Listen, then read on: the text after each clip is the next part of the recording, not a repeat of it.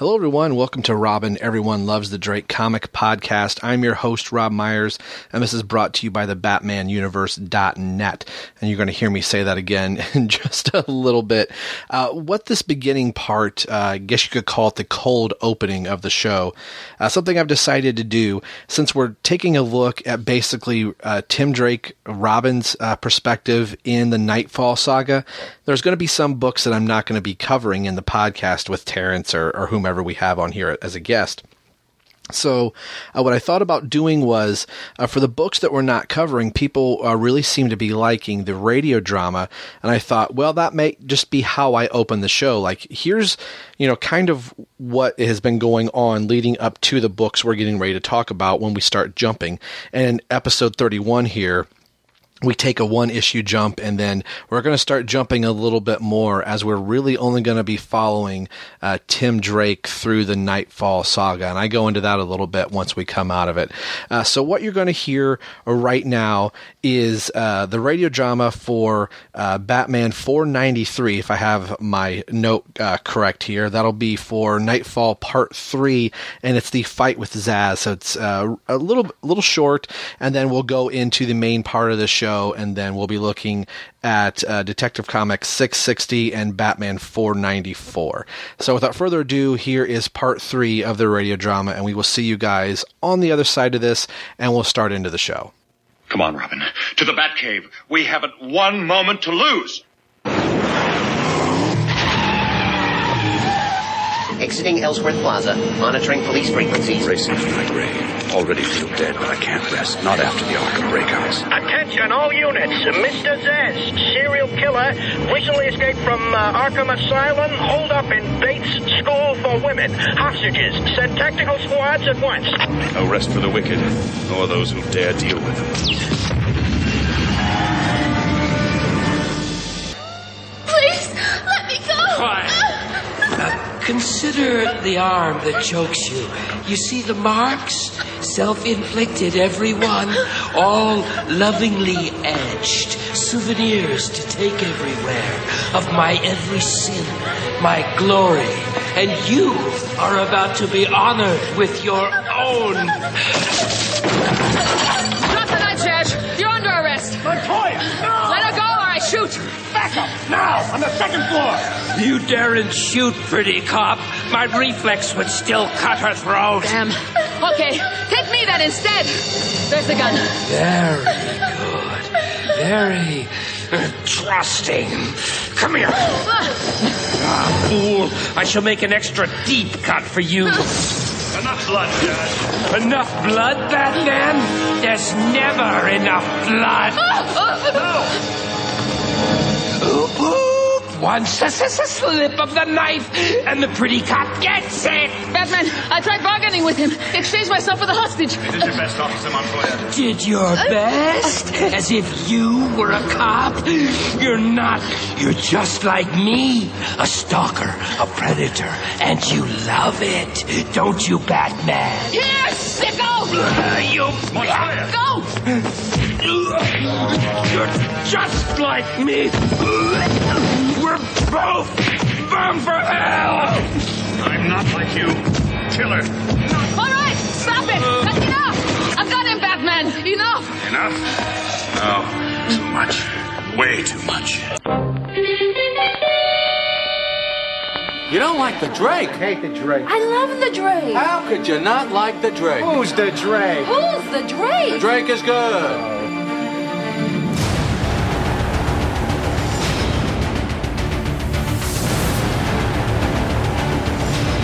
Do you like the Drake? I love the Drake.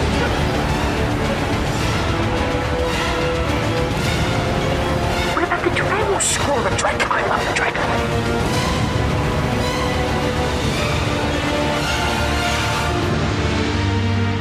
Welcome to Robin, Everyone Loves the Drake comic podcast. This podcast will take a chronological look at the third boy to wear the mantle of Robin, Tim Drake.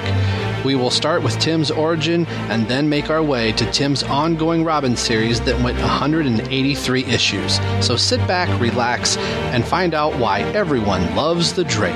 Good for them. Love the Drake. Got to love the Drake.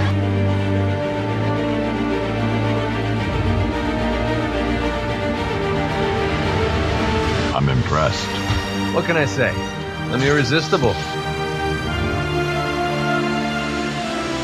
Hello, everyone, and welcome to Robin, Everyone Loves the Drake comic podcast. This podcast is brought to you by the BatmanUniverse.net, your home for all things Batman and Robin, whom is celebrating 75 years this year. Happy Thanksgiving, everyone.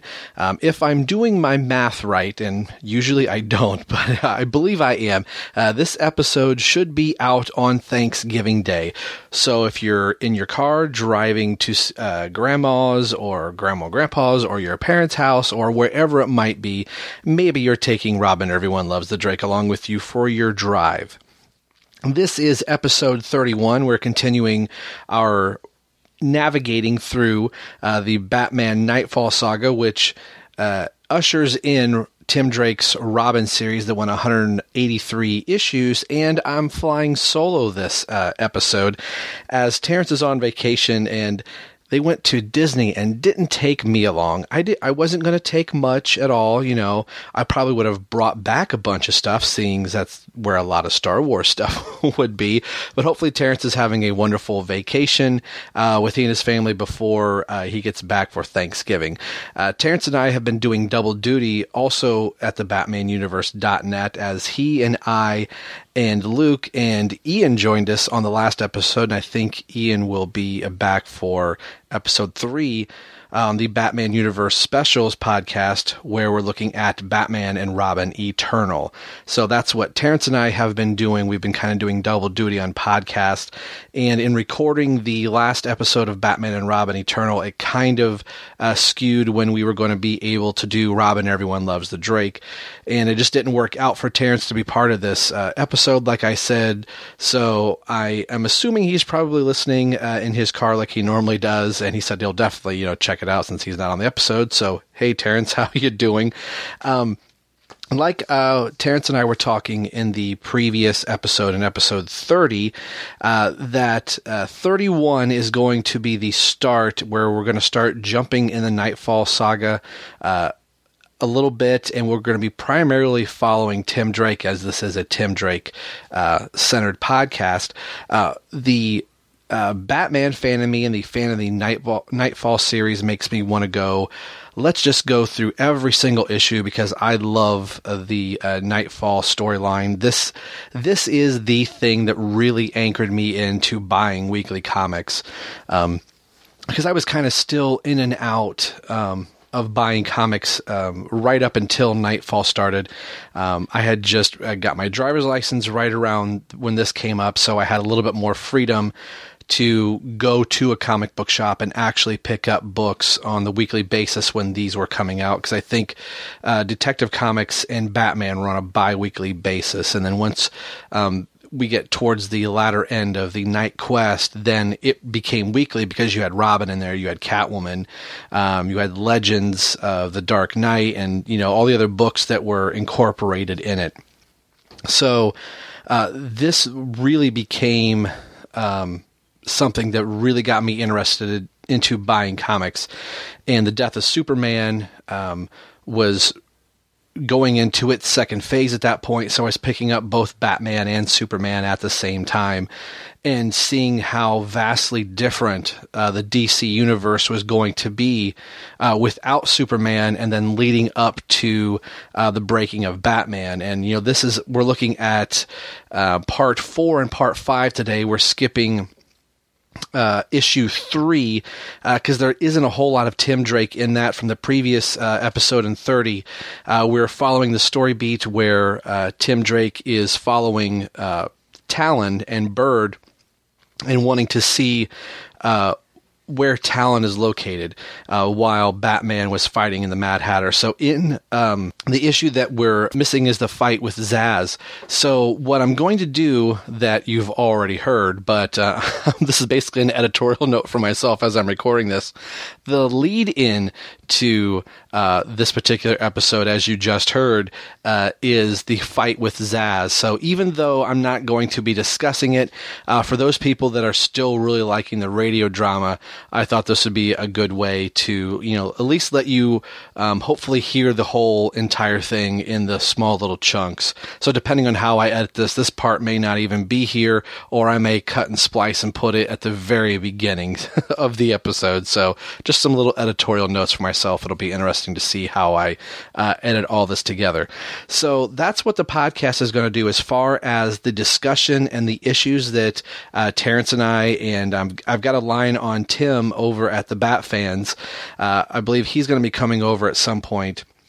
Probably when we get closer to the breaking of Batman and talk about that very important issue, that we're really going to be following the Tim Drake side of everything and the events that are going to lead into the big reason why I started this podcast to begin with, is getting to the Robin ongoing series, which initially I wanted to do and get there by the end of, to celebrate 2016 and go, here we go. We're celebrating Robin's solo series. The podcast initially was supposed to be bi-weekly, and just like everything else, life and everything else is getting in the way. So I apologize for people that were really kind of wanting a bi-weekly podcast. I haven't talked to Terrence yet, but I'm assuming he's listening to this, that I think when Terrence and I and whomever is going to be recording with us, my goal is to record 2 episodes at a time. So we'd only be recording once a month, hopefully in the beginning of the month, and we'll do 2 episodes at the same time, so that way we can kind of churn out the bi-weekly podcast and get this moving a little bit quicker so we can get to the Robin ongoing series. And for a lot of people, Tim Drake is and always will be their favorite Robin. I've gone on record in saying, I love Damian right now in the current DC Comics. It's cool that it took me a while to warm up to Damian, but I can still rest my hat on Tim Drake being a Robin. He's just a red one. I'm thoroughly enjoying Batman and Robin Eternal right now. Robin War is coming up, so this being a Robin fan, I feel like I can finally just celebrate everything that Robin has for 75 years. So thank you guys that have stuck through 31 episodes up to this point. I hope you're enjoying the podcast. I would love to read emails and questions that you guys have. You can do so. You can send me one at R10Myers, that's R10MYERS at yahoo.com. I believe in the new year I'm going to be having an email and a Twitter account for this podcast. That's something I've been wanting to do, and I've just been dragging my feet long enough, and I think it'll be nice to be able just to have a separate email and Twitter for this podcast. I really want to kick it off in a really good way in 2016. So I would like to think we're going to get up to the breaking of Batman in the December podcast. I don't think that's going to happen. This could be the last part of Nightfall. I'm thinking about doing another Christmas episode. Again, I want to talk with Terrence and see how he wants to do that. Maybe we'll do 2 episodes in the month of December, and we do have an episode of Batman and Robin Eternal coming up too. So hopefully you guys are enjoying the content that I'm putting out for Robin, and I know there's a lot of Robin fans out there, and getting to the Robin ongoing series I think really has some people excited, and that was my comic book series. And I still say if the Tim Drake character was able to have 183 issues, and then you tack on I think 26 issues of the Red Robin series, there's no reason why DC can't go back and give Tim Drake a proper comic book series again.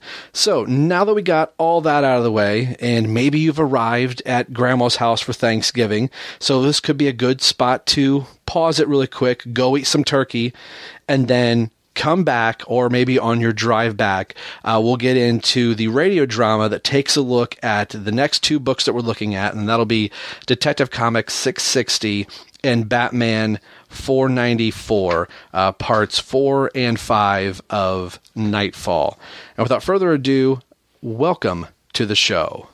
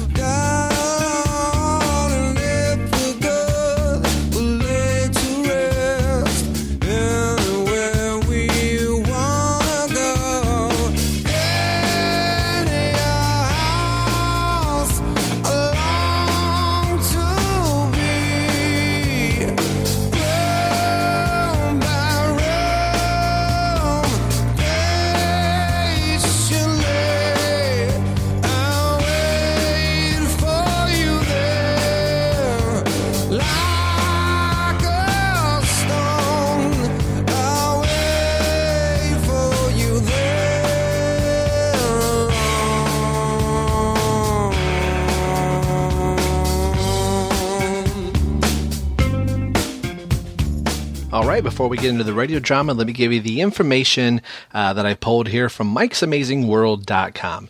The information for Detective Comics number 660 reads as follows. Cover date, late May 1993 on street. Sale date, April 6, 1993. The cover price was a whopping $1.25. Whew.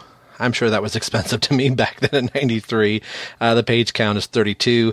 The editor is Dennis J. O'Neill. The title is entitled Crocodile Tears. This is really interesting. It says page count is 32, pages 23.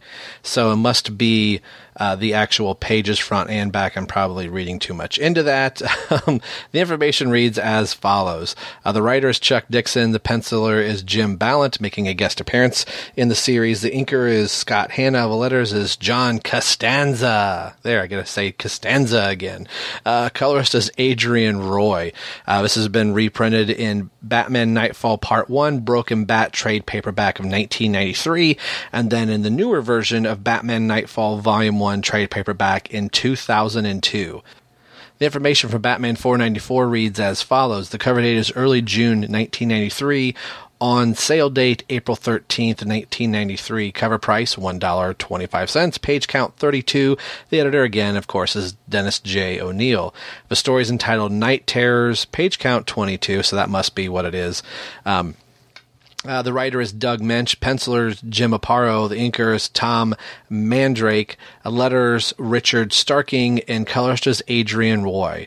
And it's been reprinted exactly the same way in Batman Nightfall trade paperback, 1993, and again, the newer version, the Nightfall Volume 1 trade paperback, 2012. And without further ado, we'll go into the BBC radio drama and looking at parts 4 and 5 of the series. Batman's at the end of his rope. He hasn't even run up against the Major League crazies that we let out of Arkham, and already he's looking beat. We will let him run a little more of the gauntlet. Yeah. I want to know his most extreme limits of endurance. This is not good. After all, this is the man who stands between me and Gotham City. Robin's Batman on closed channel. Are you reading me? Batman! Oh, God. I better get out of here. And I'm taking no chances. Better use an underground route back to the car. What is it, Bane? Did you hear something? Overhead. I can't see nothing. And back to the Chuck Dixon Show. Our guest is Dr. Simpson Flanders. He's here to try and make sense of this whole Arkham situation. Dr. Flanders, we got streets full of wackos with assault rifles, and you think you have a solution? Well, as I reveal in my book, I'm sane, and so are you. The mentally divergent should be made to feel at ease in our environment.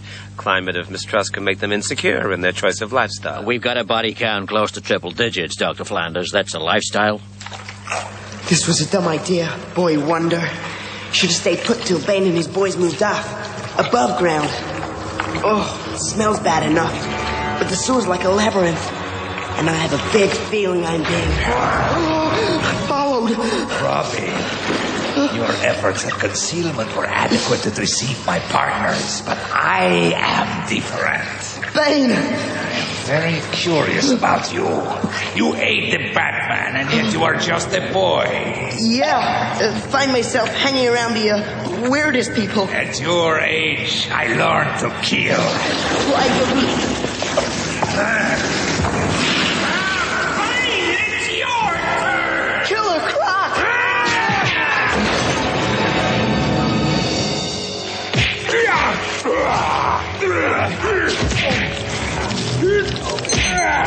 Robin's Batman on closed channel. Batman, if you can hear this, I'm in the city sewer. Bane and Killer Croc are duking it out down here, and I'm stuck in the middle. Batman, great. Whichever sicko wins this contest, I lose. Whoa, what's that noise? You'll pay for breaking my arms. You're in my world now, Bane. I will swim out of here, freak. Your corpse will float to the East River. He's not kidding. It's high tide about now, and here it comes. Mr. Detweiler? Mr. Detweiler, returning at law. Good evening, Mr. Detweiler. Sorry to have had to break into your apartment like this. but... We need your help. Yeah, get that sock off your hand and we'll talk, ventriloquist. Holy, I thought Arkham Asylum was supposed to unscramble your brains. Tell him, Sacco. We want to know where Scarface got to. This is all about Scarface? That stupid puppet you call your boss? You're nuts. Why should I help you find anything? You'll do it because this gun is loaded and bullets make nasty holes, Detweiler. Darned if you do, darned if you don't. That's sock humor, Counselor. Go away. Who's there? Joe? Joe who? Joe? You. What do you want?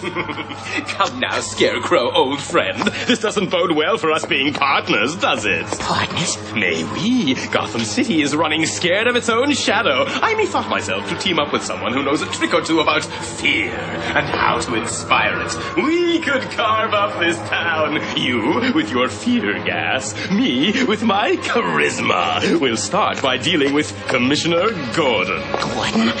Small potatoes. Let's deal with the organ grinder, not his monkey. Oh, very good. Yes, indeed. Oh, yes.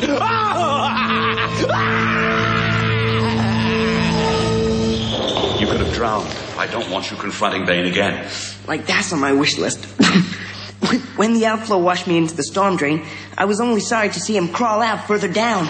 Ow, Alfred, that's hot. Breathe the vapors, Master Tim. You'll be lucky to escape with pneumonia. Whatever his yearning for power, he's developed a darker purpose. Sure he has. To destroy you. And you're falling for it. There's no alternative. I cannot, will not let the maniacs take over. But how about drafting some help? Azrael, maybe. Jean-Paul is foreman, maybe even up to the task.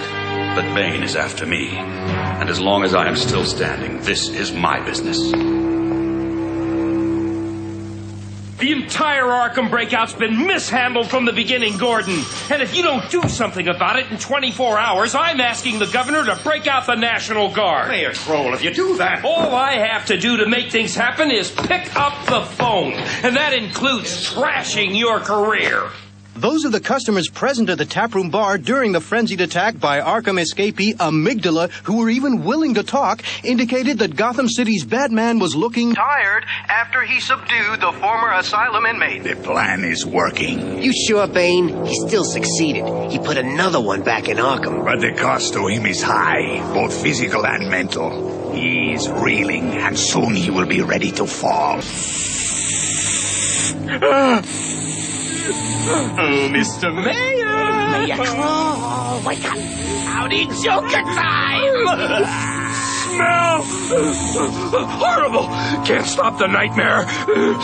No, you're not real! Oh, yes, but we are real, Mr. Mayor. Very real. And your bodyguards downstairs could attest. Were they still capable of speech? No! This is wonderful, Scarecrow. The gas has reduced him to a gibbering wreck. What do you want? Oh, it's time to exercise a little executive power, Mayor Kroll. You just have to pick up the phone. And we'll do the rest.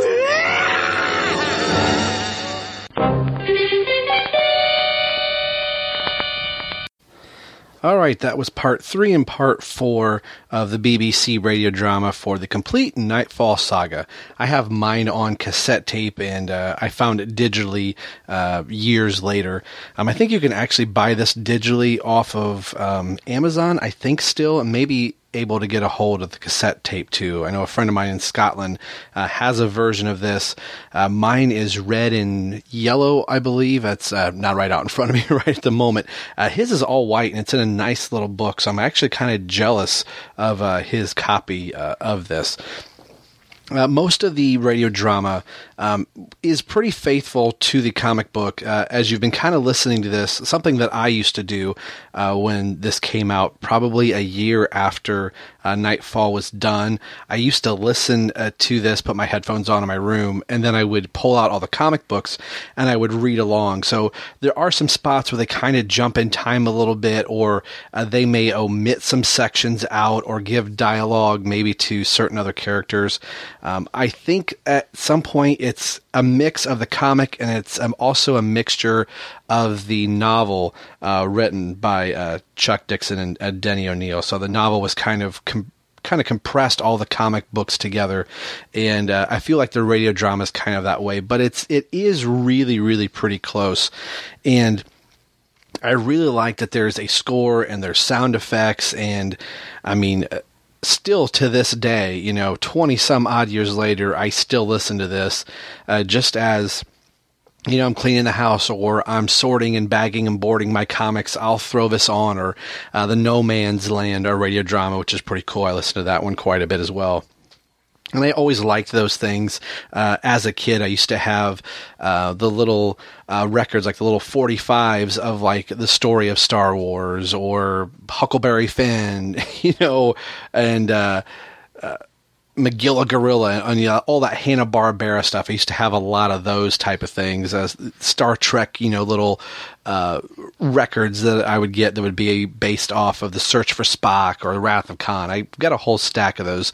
And something I always liked that they, the ones that were really good, that were really memorable, were the ones that treated it like it's a real thing. They took it very sincere, very earnest, as Kevin Smith would say, where the voice actors that they have are really acting the parts out, and there's sound effects and there's a music score. So I love the radio drama for that. And I've always had this dream. I thought, wouldn't it be cool if they just animated to that radio drama? And then I would start going, well, maybe replace the Batman voice with Kevin Conroy, and get Mark Hamill as the Joker in there. And so we've heard already in Robin Everyone Loves the Drake podcast, Mark Hamill's version of the Joker. If you go back to... I'm trying to think what episode it is as I'm trying to scroll back through them really quickly. You would think I would have this a little bit more. Robin 2, The Joker's Wild, and that is, I do have it correct. It is episode 18 and 19 both, where if you're like, I missed the Mark Hamill Joker, well, I used the radio drama back there that was in the Legends of Robin radio drama that kind of was doing the Jason Todd and Tim Drake kind of origin story. So that was always my dream for the radio drama, but I like the casting as it is. There's a few people, like the voice of the Joker, I'm not really sold on too much. I think he really goes off the rails a little bit more than the Joker would, and maybe it's just because I've been so accustomed to hearing Mark Hamill do the Joker for so long, and even Troy Baker recently in the Arkham games and the Lego video games. So I know he's doing more of a copy of Mark Hamill, but still it's in that same frame. So, but for the most part, I think everything is done really well. Later in this particular issue in 660 in Detective Comics, one of my favorite bits, and we'll get to it in a little bit, is Sacco. When he goes to Mr. Detweiler, attorney at law. That's on page 7. I'm jumping. That is one of my favorite parts of the radio drama. And I always used to mimic that voice. So as I'm editing this together, I kind of rewound that a couple different... Rewound. Geez, listen to me. I am showing my age. Yeah, I rewound. Moved the slider bar back and kept repeating that. So we'll get into Crocodile Tears, which is the... title of Detective Comics 660. And I think Terrence and I mentioned it on the last episode. I don't think it was actually until part 3 in Batman 493 that I really started to pay attention to the bat signal or the bat symbol up in the corner that had like the number 3, 4, 5, and etc. And you would slowly start to see the fade go from the left to the right, where you started to see the purple background and the red bat that would eventually be the Azrael Batman symbol. I would like to say I was smart enough to know back in by the second issue that I could tell, there was a sliver there. There was so much going on in the covers. Covers. I about said cupboards. In the covers that I don't think I actually started noticing it till I saw a sizable chunk out of there. I thought that was really cool. Then once I picked that, I noticed that, then I started looking at every single issue. Then I would, kind of stack them all together just so I could see the tops of them and I could slowly see the transition. And I think it was around this issue that I started having, questions and some concerns of going, what does this mean? Surely, nothing's going to happen to Batman. He's going to fight this bad guy, this Bane guy that seemed to come out of nowhere, and Batman's going to win the day, and Robin's going to get more training. It's going to be Batman and Robin like I have enjoyed all the way through this series. I don't know if I actually had any inkling of what was going to happen once, like, I don't even know if I thought a new logo was going to appear at all. Again, I would like to think I had, like, I bet when this purple logo with the red bat shows, we're going to get something brand new. I don't even think I even had that inkling at the beginning, which I kind of miss those days now. The Dark Knight Returns Part 3, The Master Race, I believe is what it's called. There's already a spoiler out there. I'm not going to say it here in case you haven't seen it on Facebook, but I miss those days of, if I didn't pick up Wizard Magazine or, getting spoiled in comics back in the 80s, 90s, 70s, whenever you were reading prior to, the mid 2000s, spoiler stuff didn't happen. You found out what happened in the comic as you flipped through. Unless you were, eager like I was, you may flip through at the comic book store unless, your comic guy was really good, said, hey, read it page by page. Don't spoil the end in the parking lot. And usually what I would do, as soon as I paid for it, I went in the car and I read it in the car, and then I would come back in the store and be like, oh my gosh, I can't believe, such and such happened. But I was always smart enough to, when I walked in, if somebody else was buying the issue that I just bought, I didn't blurt out the answer and say whatever it was. So I miss those things. I think with the solicitations that they do now, you could potentially not buy a comic book at all anymore and just wait for the monthly solicitations to go and say, oh, so that's what happened in that particular issue. So when I see the solicitations come up, I'm always very hesitant to look at them or to read. The only time I really paid it for the solicitations or to look at them is to go, oh, maybe this is the new action figure that's coming out, or in the month of January coming up next year is going to be coloring comic book covers, or they're labeled as adult comic book coloring covers. When you throw the word adult there, I said that to my wife. She's like, what type of comic book is it? I'm like, it's a blank cover and it's just like a dark pencil line, and you get to color the front of the comic book yourself, which I think is really kind of cool. It's a new craze that's kind of going on. But anyway, I've really diverted the discussion away from this particular issue that we're getting ready to talk about, other than saying I really miss those days of not knowing what you're getting into or what you're reading until you pick up this issue, the current issue that was in the store at the time. And I really had no idea from issue to issue, and I thought the first chunk of Nightfall was really paced out, very, very well. And I think they had a little bit more time with this first half of Nightfall and, Night Quest. We'll table that. I could continue to keep this going. I'm sure somebody's going, hey, Rob, let's talk about 660 here. So let's in fact do that. All the information that I gave about the synopsis, I believe I said, came from Mike's Amazing World. I think I forget to do that every now and then. So I apologize, Mike's Amazing World.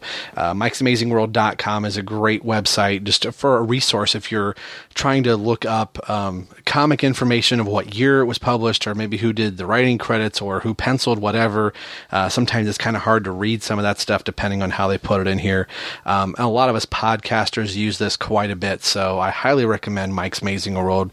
And it's just a cool resource to be able to check things out. I'm looking at their website right now. And this is a good example of trying to find out, who did the pencils here on the front cover. I always thought it was Kelly Jones, and as I'm looking at the two side by side, I can clearly tell that Kelly Jones' signature on Batman 494 is completely different than Sam Keith's signature. But as you started to follow maybe some of your favorite artists, you kind of knew, oh, this is how Sam Keith did that, and you can kind of tell it says Keith there. You can kind of see the K and the H, and the H I always thought looked more like a T, but this particular issue, being a Tim Drake Robin fan, really had me had my attention right away. Like, okay, here's Robin, where it looks like he's in some type of cave. He's obviously in water. Half of his costume is tattered and torn. He's got a blindfold on, and he's tied around the legs and the arms. And here is a very caricaturistic version of Bane and Killer Croc, and going, oh, please don't tell me they're going to do something to Tim Drake in this series. This is how we're going to lose another Robin. And Terrence and I have said before, sometimes the image that's on the front of the cover has nothing to do with what is on inside the interior of the book. And for the most part, the Nightfall series, almost, I wouldn't say every cover, but almost every cover gave you like, this is something that's going to be in the book, and this does very much happen. And even though, I'm a big Tim Drake fan, I knew right away, I might be able to believe that Tim might be able to fight off Killer Croc if he's fast enough. But seeing what has already happened to some other people like Film Freak in the series, and just the sheer brutality of Bane, there was no part of me that thought Robin is not going to be able to hold his own against Bane at all. So we'll go into the interior of the book here. As you can tell here at the top, a Crocodile Tears is what this particular issue is called. And I always love a good opening splash page that kind of sets everything up, gives you a little, narrative. We have a rat right in the foreground. And I noticed right away that Jim Ballant is the guest penciler, and it lists him as guest penciler. And I believe this is the only issue he does in the Nightfall series. And I was really happy that it was a Tim Drake Robin story for the most part, and really getting to see what Jim Ballant's version of Tim Drake and Batman would look like. I gotta say though, I'm not as impressed by his Batman, and I'll talk a little bit about that once we get there. And maybe that's done on purpose to kind of show the wear on Batman, but I believe everybody else in this is spot on, and there's something very familiar with his Batman and Robin, just the whole entire Bat universe. Just the detailing in Killer Croc's eyes, and they make a mention here. It said it comes from the translucent membrane that covers the crocodile's eyes and is the sheen that flashes across them. I don't know why. I always liked that wording. I just thought it just seemed really cool, and any reptilian always has those weird eyes, and he definitely captures that right here. And it's a little bit more of kind of Terrence has said this was like a hiccup that he didn't like to see quite a bit, and the more the Nightfall saga went on, I kind of saw it too. It was always like the first few pages were like a catch-up for people that hadn't been reading. Like, if this was your first issue, I understand why they do it. Like, okay, here's Killer Croc. Let me tell you what you need to know about Killer Croc and kind of what has gone on from the previous issue if you didn't get a chance to pick up the previous issue.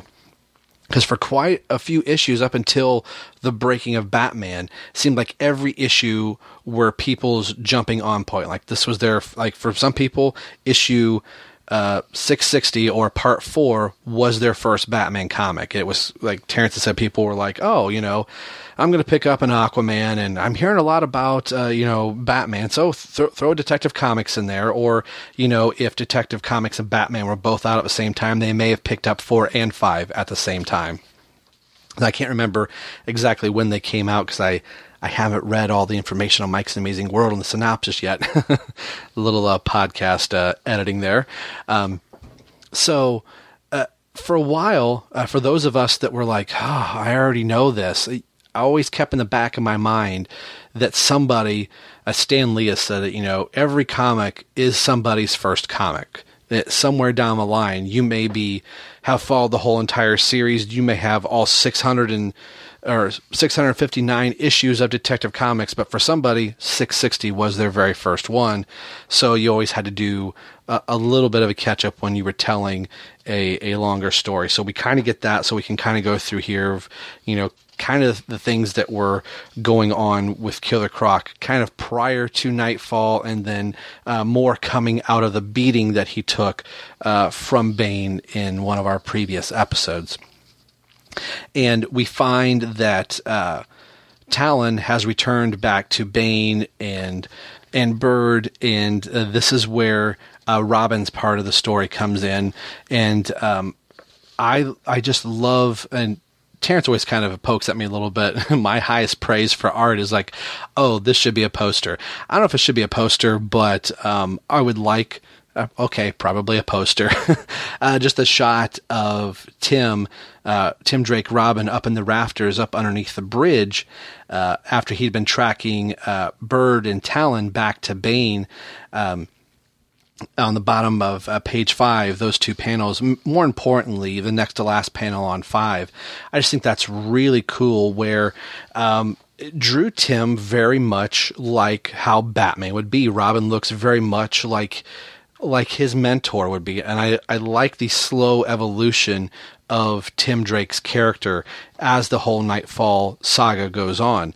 It's almost like Batman and Robin at a certain point will swap places, where Tim was very much obviously the novice for quite a while under the tutelage of Batman, but during the Nightfall, Batman is burning the candle at every single end possible, and then some, where he's starting to make mistakes that Robin would, so Robin has to start playing more of the mentor role, so to speak, and is pointing out things to Batman that Robin really shouldn't have to be pointing out, even though Batman would say, yes, I know, but I need to do this. Tim reluctantly is like, okay, I'm going to do what you say, but you start seeing that Tim is making more sense than what Bruce is, but we'll kind of see that a little bit later. It's always interesting when a different artist take over, or just the methodology of how Batman and Robin communicate to each other. Usually they've got an earpiece in, usually in Batman's cowl, and I've seen it before this, that it's usually in Robin's ear, so he's putting his finger to his ear. This looks like his communicator device is on his collar, which actually kind of makes more sense that it would be close to the vocal cords. And you can kind of tell that Ballant drew, the two fingers up against Robin's collar there on his cape, and to kind of signify, he's pushing his communicator device. And then by the next book, somebody else is going to go back to the ears or whatever. On page 6, we kind of see the aftermath of the fight with Zsasz, and I kind of said I didn't really like Ballant's Batman, and let me clarify that I do like Ballant's Batman, but he drew him in a way that his costume is torn, it's tattered, he's got an ear that's kind of twisted here, and he's laying on top of the rooftop, and I just thought this is an awkward look for Batman. So he's drawn very well, but it's a Batman that we're not used to. We're not used to seeing. We may see a Batman that his costume is torn, or part of his cape is ripped, or something like that. But Batman is standing tall and proud, and he has won and been victorious.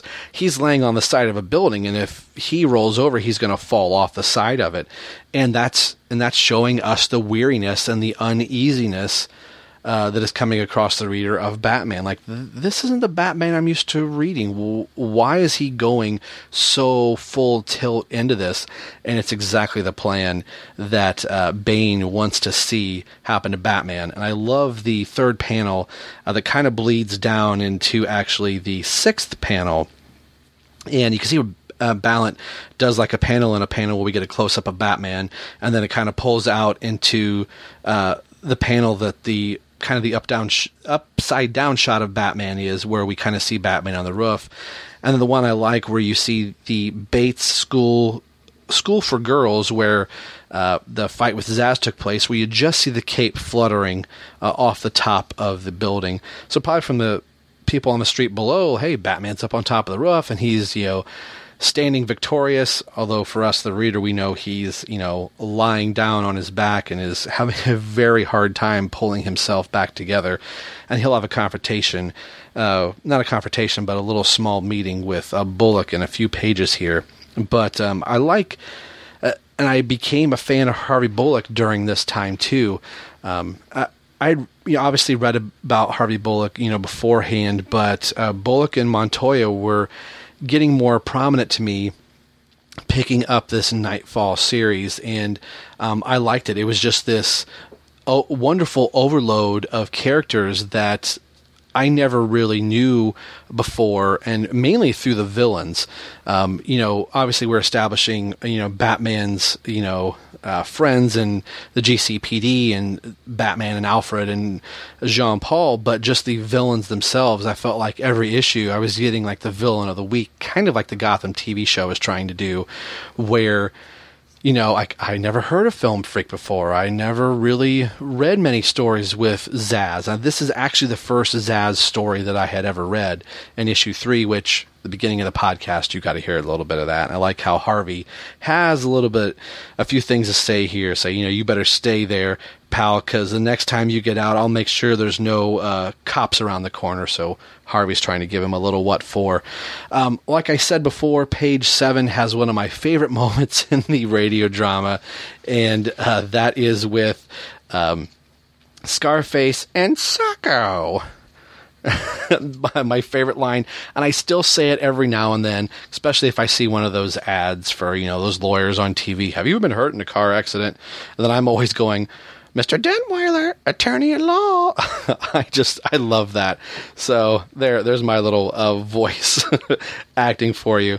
And just the mental frame, I always thought Scarface was a really, really cool villain, and one that I think is really kind of underused in Batman's Rogues Gallery, that I would love to see a Scott Snyder take control of the villain ventriloquist. Although I think in the New 52, the ventriloquist is now a female, and not that I'm opposed to them switching genders or something like that, but I liked this bumbling, quirky little guy that commands so much respect because of his puppet, that after a while, even in a comic book frame, I think the ventriloquist works very well in the animated series, but I think even more so here, where you almost want to believe that the puppet, or in this case the sock, is real. And I think Terrence and I talked about it before,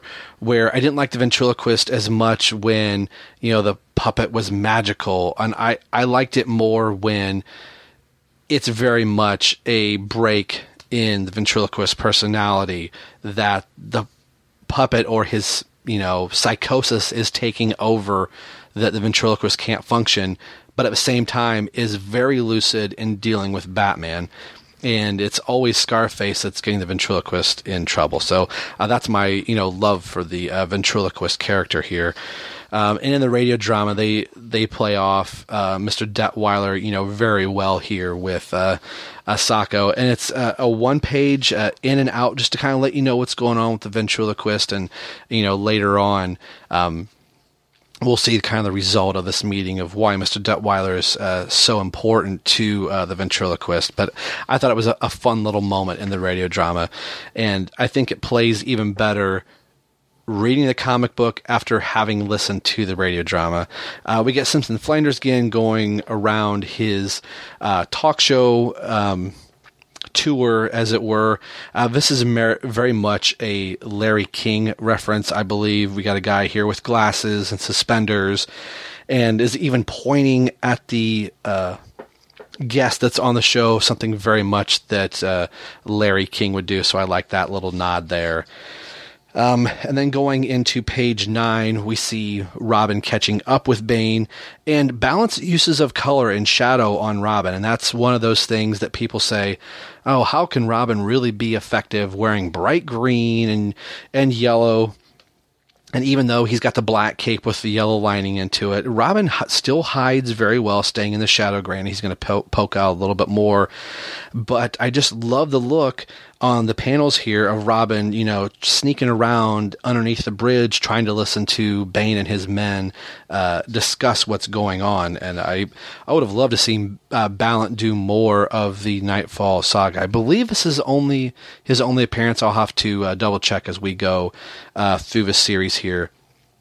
You don't see it too much. It's usually always Batman that you see it on page 11, where Robin is activating his night lenses. They call them night lenses in the radio drama. They're calling them starlight lenses here in the comics, and I like that they're green and they maintain that green aspect. Batman's seems blue because of his cowl, so Robin's is green. And that was something else too, that after a while I always assumed that Tim Drake's mask was black, but it's actually green, and the black is there for the shadowing aspect. So this is one of the first times where I started realizing, hey, I think Tim's mask is actually green, and you can see more of the green of the mask up in the top panel in page 11. And then it's almost like right at the moment they're going in the tunnel, where this is kind of showing still the novice part. Batman probably would have had his lenses on just a little bit earlier, so he's probably not losing the person he's tracking. So just about the moment that Robin turns on his night lenses, Bane sneaks up behind him, and instantly Robin is captured by Bane.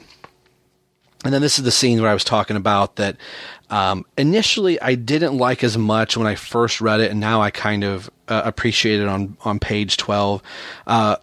Just the way that Ballant drew Batman here, that the light is affecting Batman from the flashlight, where I thought, why is that bothering Batman? Why is, Ballant drawing Batman this way, and he's kind of holding his shoulder?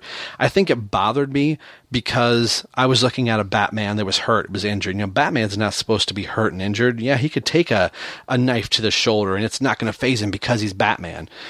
The writers in this, Chuck Dixon and everybody involved, were really showing and giving us a clue of what road Batman is going to go down. This is a Batman that is not going to stop. And I think that's why just these few images bother me. It's not that it's drawn poorly. It's they're conveying the image of, I think this is really, something really bad is going to happen to Batman, even though we don't want to believe it. Has a little conversation here with Harvey Bullock, and this is the first chance where Batman is going back to try and meet Robin, where he told Robin, stay in the car, and of course we know, and page 13, Robin is finding himself on the top of a sewer, which this reminds me very, very much of Arkham Asylum and Arkham City. More of Arkham Asylum when you're in the video game and you're under Arkham Asylum and you're going through all the caverns and everything. You have the waterfall after going through Croc's lair, playing Arkham Asylum, and then looking at this. That's just another tip to the hat to the guys at Rocksteady doing the video game, that those guys were obviously reading their comics and they knew, hey, Croc has this underground lair. And this shot here in 13, I think, is really cool, with Bane on top of this little skinny bridge with Robin kind of kneeling down, being blindfolded and his hands tied behind his back. You've walked across this bridge if you've played Batman Arkham Knight. Just the way the pipes are going down and everything. Arkham Knight, but Arkham Asylum. That really even made me smile playing that game. I could go, that was an issue of Nightfall, and I remember pulling this out after playing that game and go, oh, holy crap! They've got the layout right. So that was my fanboy reaction for Arkham Asylum, and this is kind of the moment for Tim realizing, I think I bit off more than I can chew.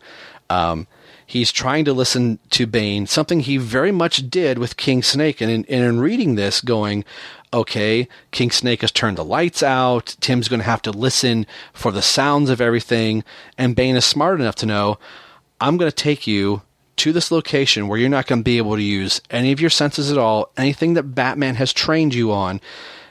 He's a step ahead of Batman, and Robin is quickly finding out if he's a step ahead of Batman, he's 12 steps ahead of me. And Tim is realizing he's not going to have that footing. And, reading in this and getting, way back when, 20 some odd years ago, reading this and knowing, oh, this is just like the fight with King Snake. And then you get the dialogue of Tim going, I can't hear over all this noise, and going, I don't think Tim's going to be standing victorious over Bane in this at this particular moment.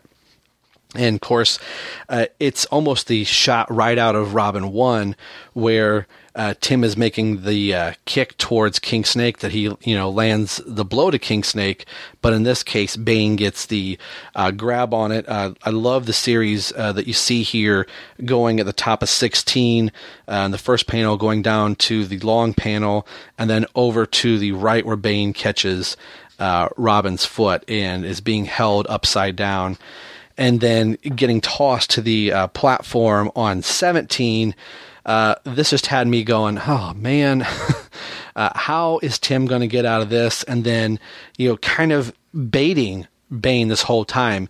And this is where I was going, Robin, shut up. This guy is 10 times bigger than you are. And Tim is probably at the point of going, you know what, if I'm going to die, I'm not going to die like a chump. I'm going to die like a hero.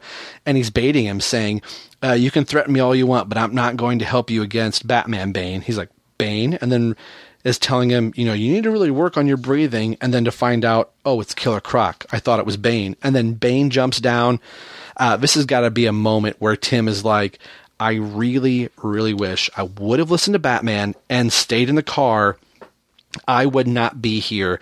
And he's even telling himself as he's trying to get out of his ropes and on the bottom of page 19 that if he doesn't get out of this really quick, he's got to get his hands free. He's going to die. And I like how Ballant drew the last time we saw Killer Croc and Bane's fight, Bane broke both of Killer Croc's arms, and you can kind of see the casts that are around Killer Croc's arms.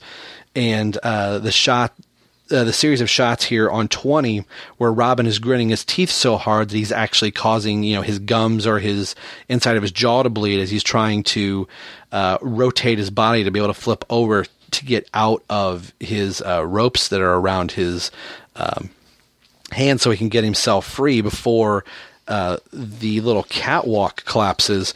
And wouldn't you know it, of course, after Robin gets his hands free and Bane re-breaks Killer Croc's arm again, which I would only imagine has to hurt 10 times more, getting it broken a second time. Here are Killer Croc, Robin, and Bane falling into the water and getting sucked out into the Gotham Harbor. And this was one, I was glad this was kind of like a bi-weekly series. I only had to wait a week to get Batman 494 to kind of see what happens to Robin. And knowing, geez, my favorite hero just bit off more than he can chew. So we'll go right into 494. And this is where, if you've heard in the radio drama, that it kind of takes some liberties in with the story, and they kind of cut out a few things in here. We'll kind of go out together. Jim Aparo is back penciling for Batman, and I've always liked Jim Aparo's Batman and Robin. And I've kind of said before that I don't think he really draws Robin's hair correct from how some of the other artists do it. It really kind of looks unkept and doesn't quite get the spiky hair. And I'm sorry to offend all the Aparo fans. And trust me, I love Jim Aparo's Batman and Robin, but I don't know what it is about him drawing Robin's hair that I just really don't like. But we see in the, first of all, let's talk about the Kelly Jones cover, seeing Scarecrow come out of the shadows and the really long ears on Batman. And some of us have said that, Kelly Jones really takes some abnormal proportions with the way that he draws his characters. But it's a comic cover. It's supposed to engage you and supposed to give you just a sense of what the issue is going to entail. And we can see one of the first major appearances of the Joker, other than the initial Arkham breakout. And this was an interesting pairing, having the Scarecrow and the Joker work side by side. And I really kind of liked that pairing. I would have liked to kind of seen these two mismatched criminals work together. I thought they worked hand in hand very well. The inner splash page on Night Terrors, you can see Killer Croc and Bane both getting swept away in the background, and Robin's in the foreground. You can tell there's a lot of water being moved, and they're going through Gotham Harbor. Robin's ever-trusty staff pulls it out of his back and is able to brace himself, and Aparo does this very well throughout multiple panels of on 2, when Robin pulls his staff out from behind his back and comes up out of the water, the staff is actually going up to the top panel from the second panel below. So I always liked it when they kind of break the panel lines, and just taking just different shapes in the panels to kind of move motion and everything around, and seeing Robin extend the staff rather up at the top of the grate, so he can kind of get the Robin R, which is a thing that after a while they would stop using the R insignia on his chest to be able to use as a throwing star or as a batarang, so to speak, or a grappling hook, and he does that here. And it almost looks like, he says on the top of page 3, bingo, and so much for that trusty staff of life. It's almost like he left it, so much like Batman's other gadgets, there's probably staffs and batarangs just strewn throughout over Gotham City. That was something that I always thought was kind of interesting, that I'm sure somebody on the black market could go around and start picking up batarangs or staffs from Batman and Robin and going, you know what, this batarang hit me in the middle of Crime Alley, Batman busted me, but I got this batarang lodged in my forehead, and this is going for $50,000. So you would think that's something that I would imagine going through the black market trying to sell Batman's gadgets. I'm sure Batman is buying those back somehow and getting his money, but I always thought Gotham City would probably be littered with Batman gadgets all over the place. Am I the only one that thought that? Probably. It took me a while here on page 4 to realize that this is the Scarecrow. I did not think Jonathan Crane looked very... He's not very Jonathan Crane-y here, and I like the, knock at the door. Who is it? Joe. Joe who? Joe Kerr, again, like you hear in the radio drama. I think when the voice actor that's playing the Joker is a little bit more subdued, I think he works, but once he gets the real high and screechy part of the Joker, I don't think he quite encompasses the Joker as well, but it's serviceable for the radio drama, or whatever that word is. I do think there's a little bit of an overlap here in either Bruce is very tired that, he was looking for Robin, can't find him, and just assumes like, well, I'm going to go back to Wayne Manor. Wouldn't you go look for Robin at this point? And I had thought, once Robin gets, swept out into the harbor, that, Batman would be there to pull him out and take him back to Wayne Manor. But in that time from the meeting from the previous issue with Bullock, he's gone back to Wayne Manor, got out of his bat costume, crawled into bed, and manages to talk to Chandra Consolving when Alfred comes in and say, Master Tim's downstairs. So he's got to hang up with Chandra and go downstairs. And then we get the little exchange between Mayor Kroll and Commissioner Gordon, and I've always loved the way Aparo draws Commissioner Gordon. Looks very stern and is the ideal Commissioner Gordon. I don't know if anybody out there watches a TV show Blue Bloods at all with Tom Selleck, but I could easily see Tom Selleck being Commissioner Gordon in the newest Ben Affleck Batman movie that will probably come in the next, couple years or so. But these 3 panels right here are 4 actually of the meeting with Mayor Kroll and Commissioner Gordon. I've seen that play out kind of sort of in the Blue Bloods TV series of where the mayor and the commissioner are butting heads. And in this, there is an all-out, assault in Gotham City, and the mayor is basically telling Commissioner Gordon, you've got to do something here, or this is going to be the end of your career, and I will personally see that I can destroy your career. It's going to happen if you don't get this in control. And the look of concern on Gordon's face, knowing, well, the dynamic duo are out there. I mean, that kind of sounds like the 66 TV series, oh, thank heavens for the dynamic duo, But that thought is in the back of his mind, like, in a normal situation, Batman would have this all under control. But the Batman that I've seen recently, I don't know if he's going to have my back during this. So Gordon is kind of looking a little shocked here of the threat that the mayor is putting towards him of like, you've got to do something about this. And more importantly, it's like, it's looking bad for me, the mayor. So the commissioner really has to, step up his game. A shot that all of us Batman fans love is seeing the Tyrannosaurus Rex statue in the Batcave.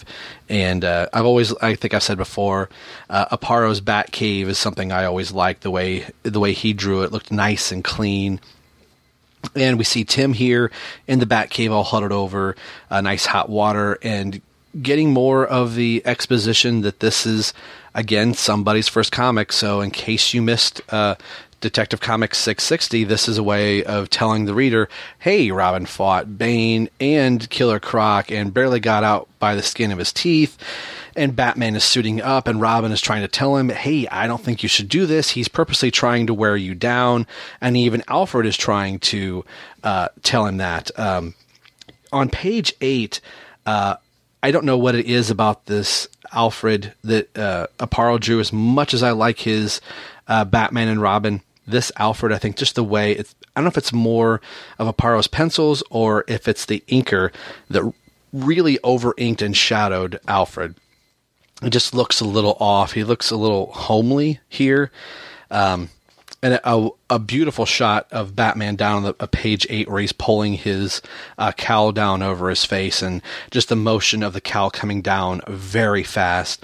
And we get a little conversation here about Jean-Paul Valley and maybe even Robin even telling Tim, well, maybe if Azrael and I, went out as Batman and Robin, gave you a little bit of a break. And of course, this is not what Bruce wants to hear at all.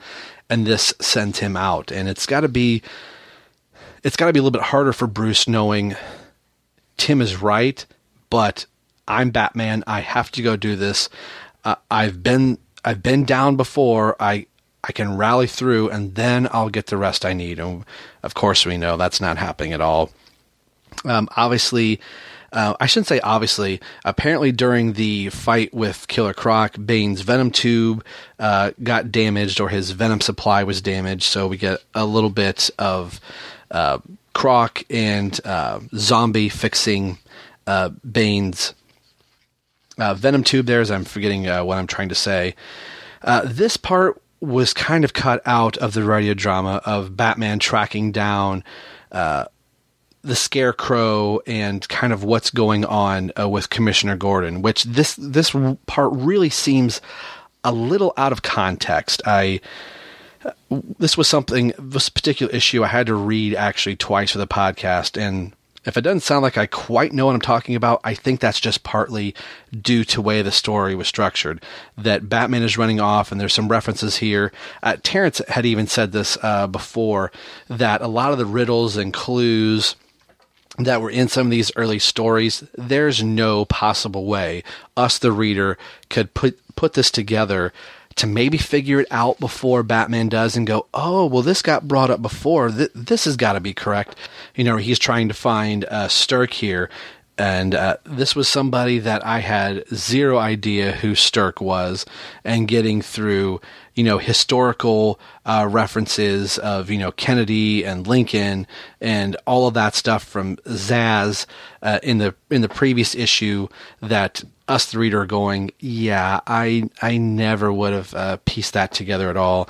The Scarecrow coming in on page 11 to the pool hall to get some information from appears to be one of the Joker's henchmen, and from Stirk to go up against Commissioner Gordon, and Batman randomly checking a garbage can here. I could see why they left this whole chunk out of here. I think the only part that's in the radio drama is Robin and Azrael having their little moment here of Azrael telling Robin that he's not going to fail again. He failed against Bane last time. He's going to be ready. And he is drawn very, very much like Bruce Wayne. If you color that blonde hair on page 15 black, that's Bruce Wayne. So that was something I always had a problem with. More, I guess, from Aparo, as he didn't draw Jean-Paul that much differently than Batman. Jean-Paul's not going to have the square jawline that Bruce Wayne does, so that always kind of bothered me, that I thought his Batman should look a little bit different. I guess to Commissioner Gordon, he probably should know, but if Jean-Paul stayed in the shadow, he might not necessarily recognize or notice a difference in Batman. So again, we see Batman looking for Stirk here. We see the little diary from Stirk here. It says, about using the signal, and must use Gordon, must die. And Batman realizing he's got to get to the top of the GCPD and then fight Stirk.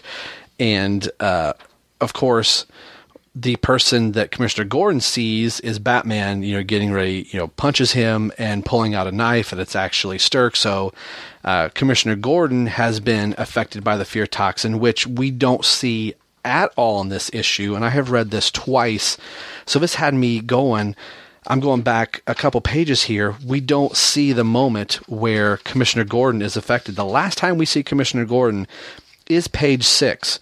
So we move to page 16, and somehow in that time span, Stirk or Commissioner or Scarecrow has gotten to Commissioner Gordon, sprayed him with some fear toxin somehow, gets up to the top of the GCPD, goes to light the signal to bring Batman here. For what? For Stirk to kill Commissioner Gordon? Although the Joker is saying here, you're supposed to kidnap Commissioner Gordon, not kill him. So I think this whole part was not handled very well at all. And normally Doug Moench does a really good job of, tying his story beats together. I don't know if going back and forth between Chuck Dixon and Moench that there was some miscommunication here. We have Sarah Essen coming to the top of GCPD to take Commissioner Gordon downstairs. A nice pencil drawing by Aparo here on 20 is seeing Batman looking very tired and weary, and the bat signal looks a little weary, in the clouds. It's not the full, bright, nice, round bat signal. It's a little wobbly, a little warbly. So I think that's done deliberately. So if they can't get Commissioner Gordon, who is the next best person that they can kidnap? It's Mayor Kroll. And in the fear toxin of all the snakes and skulls stands the Scarecrow and the Joker. And it says, continued in Detective Comics 661, City on Fire.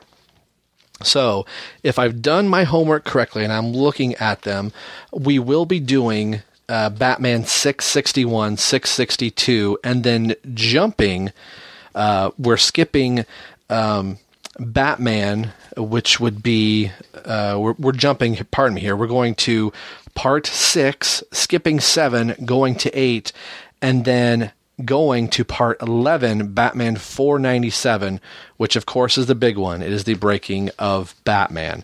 So we're going to take some sizable jumps here rather soon to move the story along. Again, like I said, as much as I love the Nightfall series, that this could be a really long podcast series, which would be cool. Nightfall is great, but I really want to move the story and the podcast along to get to the Robin series. And, we'll be talking about the other books and issues in between. So that's going to wrap it up for episode 31 of Robin, Everyone Loves the Drake. I guess you can call this your Thanksgiving Day episode, as I believe this is getting released on Thanksgiving Day. So thanks for tuning in, as you guys always have. I enjoy reading your comments. I don't publicize it enough, but there is a Facebook page on Robin, Everyone Loves the Drake. You can just go to facebook.com/Everyone Loves the Drake or search Robin, Everyone Loves the Drake. Leave comments and questions in there for the podcast. I enjoy reading them. I'm going to try to be more interactive on the Facebook side of the page, as I have been with Robin, or with Batman and Robin Eternal podcast Facebook page. So you can find us over there. You can get a hold of Terrence and I here at Robin, Everyone Loves the Drake. For right now, you can just email me at R10 Myers, MYERS, at yahoo.com, and in the subject line, title it Robin, Everyone Loves a Drake, and I'll read your emails on air. I really appreciate everybody listening to it. I'm approaching my second year here on the Batman universe. So a big shout out to Dustin and everybody at the Batman universe. I really, really enjoy doing this podcast. This is one of my favorite things to do, and getting a chance to talk Robin with Terrence and some other guests that I've had on. I'm debating about doing a Christmas episode. I have something kind of in the works. I would really like to do the next part of the Nightfall saga, so I don't have, a little bit of a lull there. So we'll kind of see what happens. There will be an episode in the month of December, maybe 2. Knock on wood, we'll see. But again, thanks for tuning in, and we'll see you guys in just a while. Take care.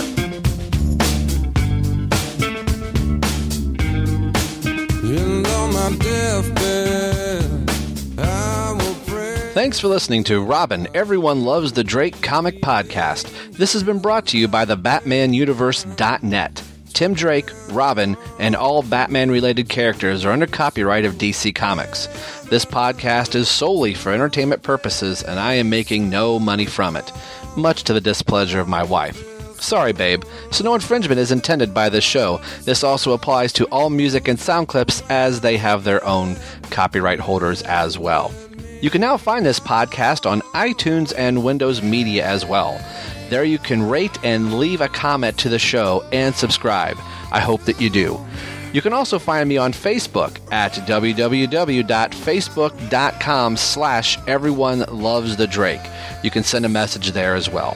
If you'd like to email, you can do so by sending me one at r10myers@yahoo.com. That's R as in Robin, 10myers@yahoo.com. And I'll read your emails on the air. Make sure that you head over to the BatmanUniverse.net, your home for all things Batman and Robin. Thank you for listening to the show and hearing why everyone loves the Drake. We'll see you in a few weeks. Take care.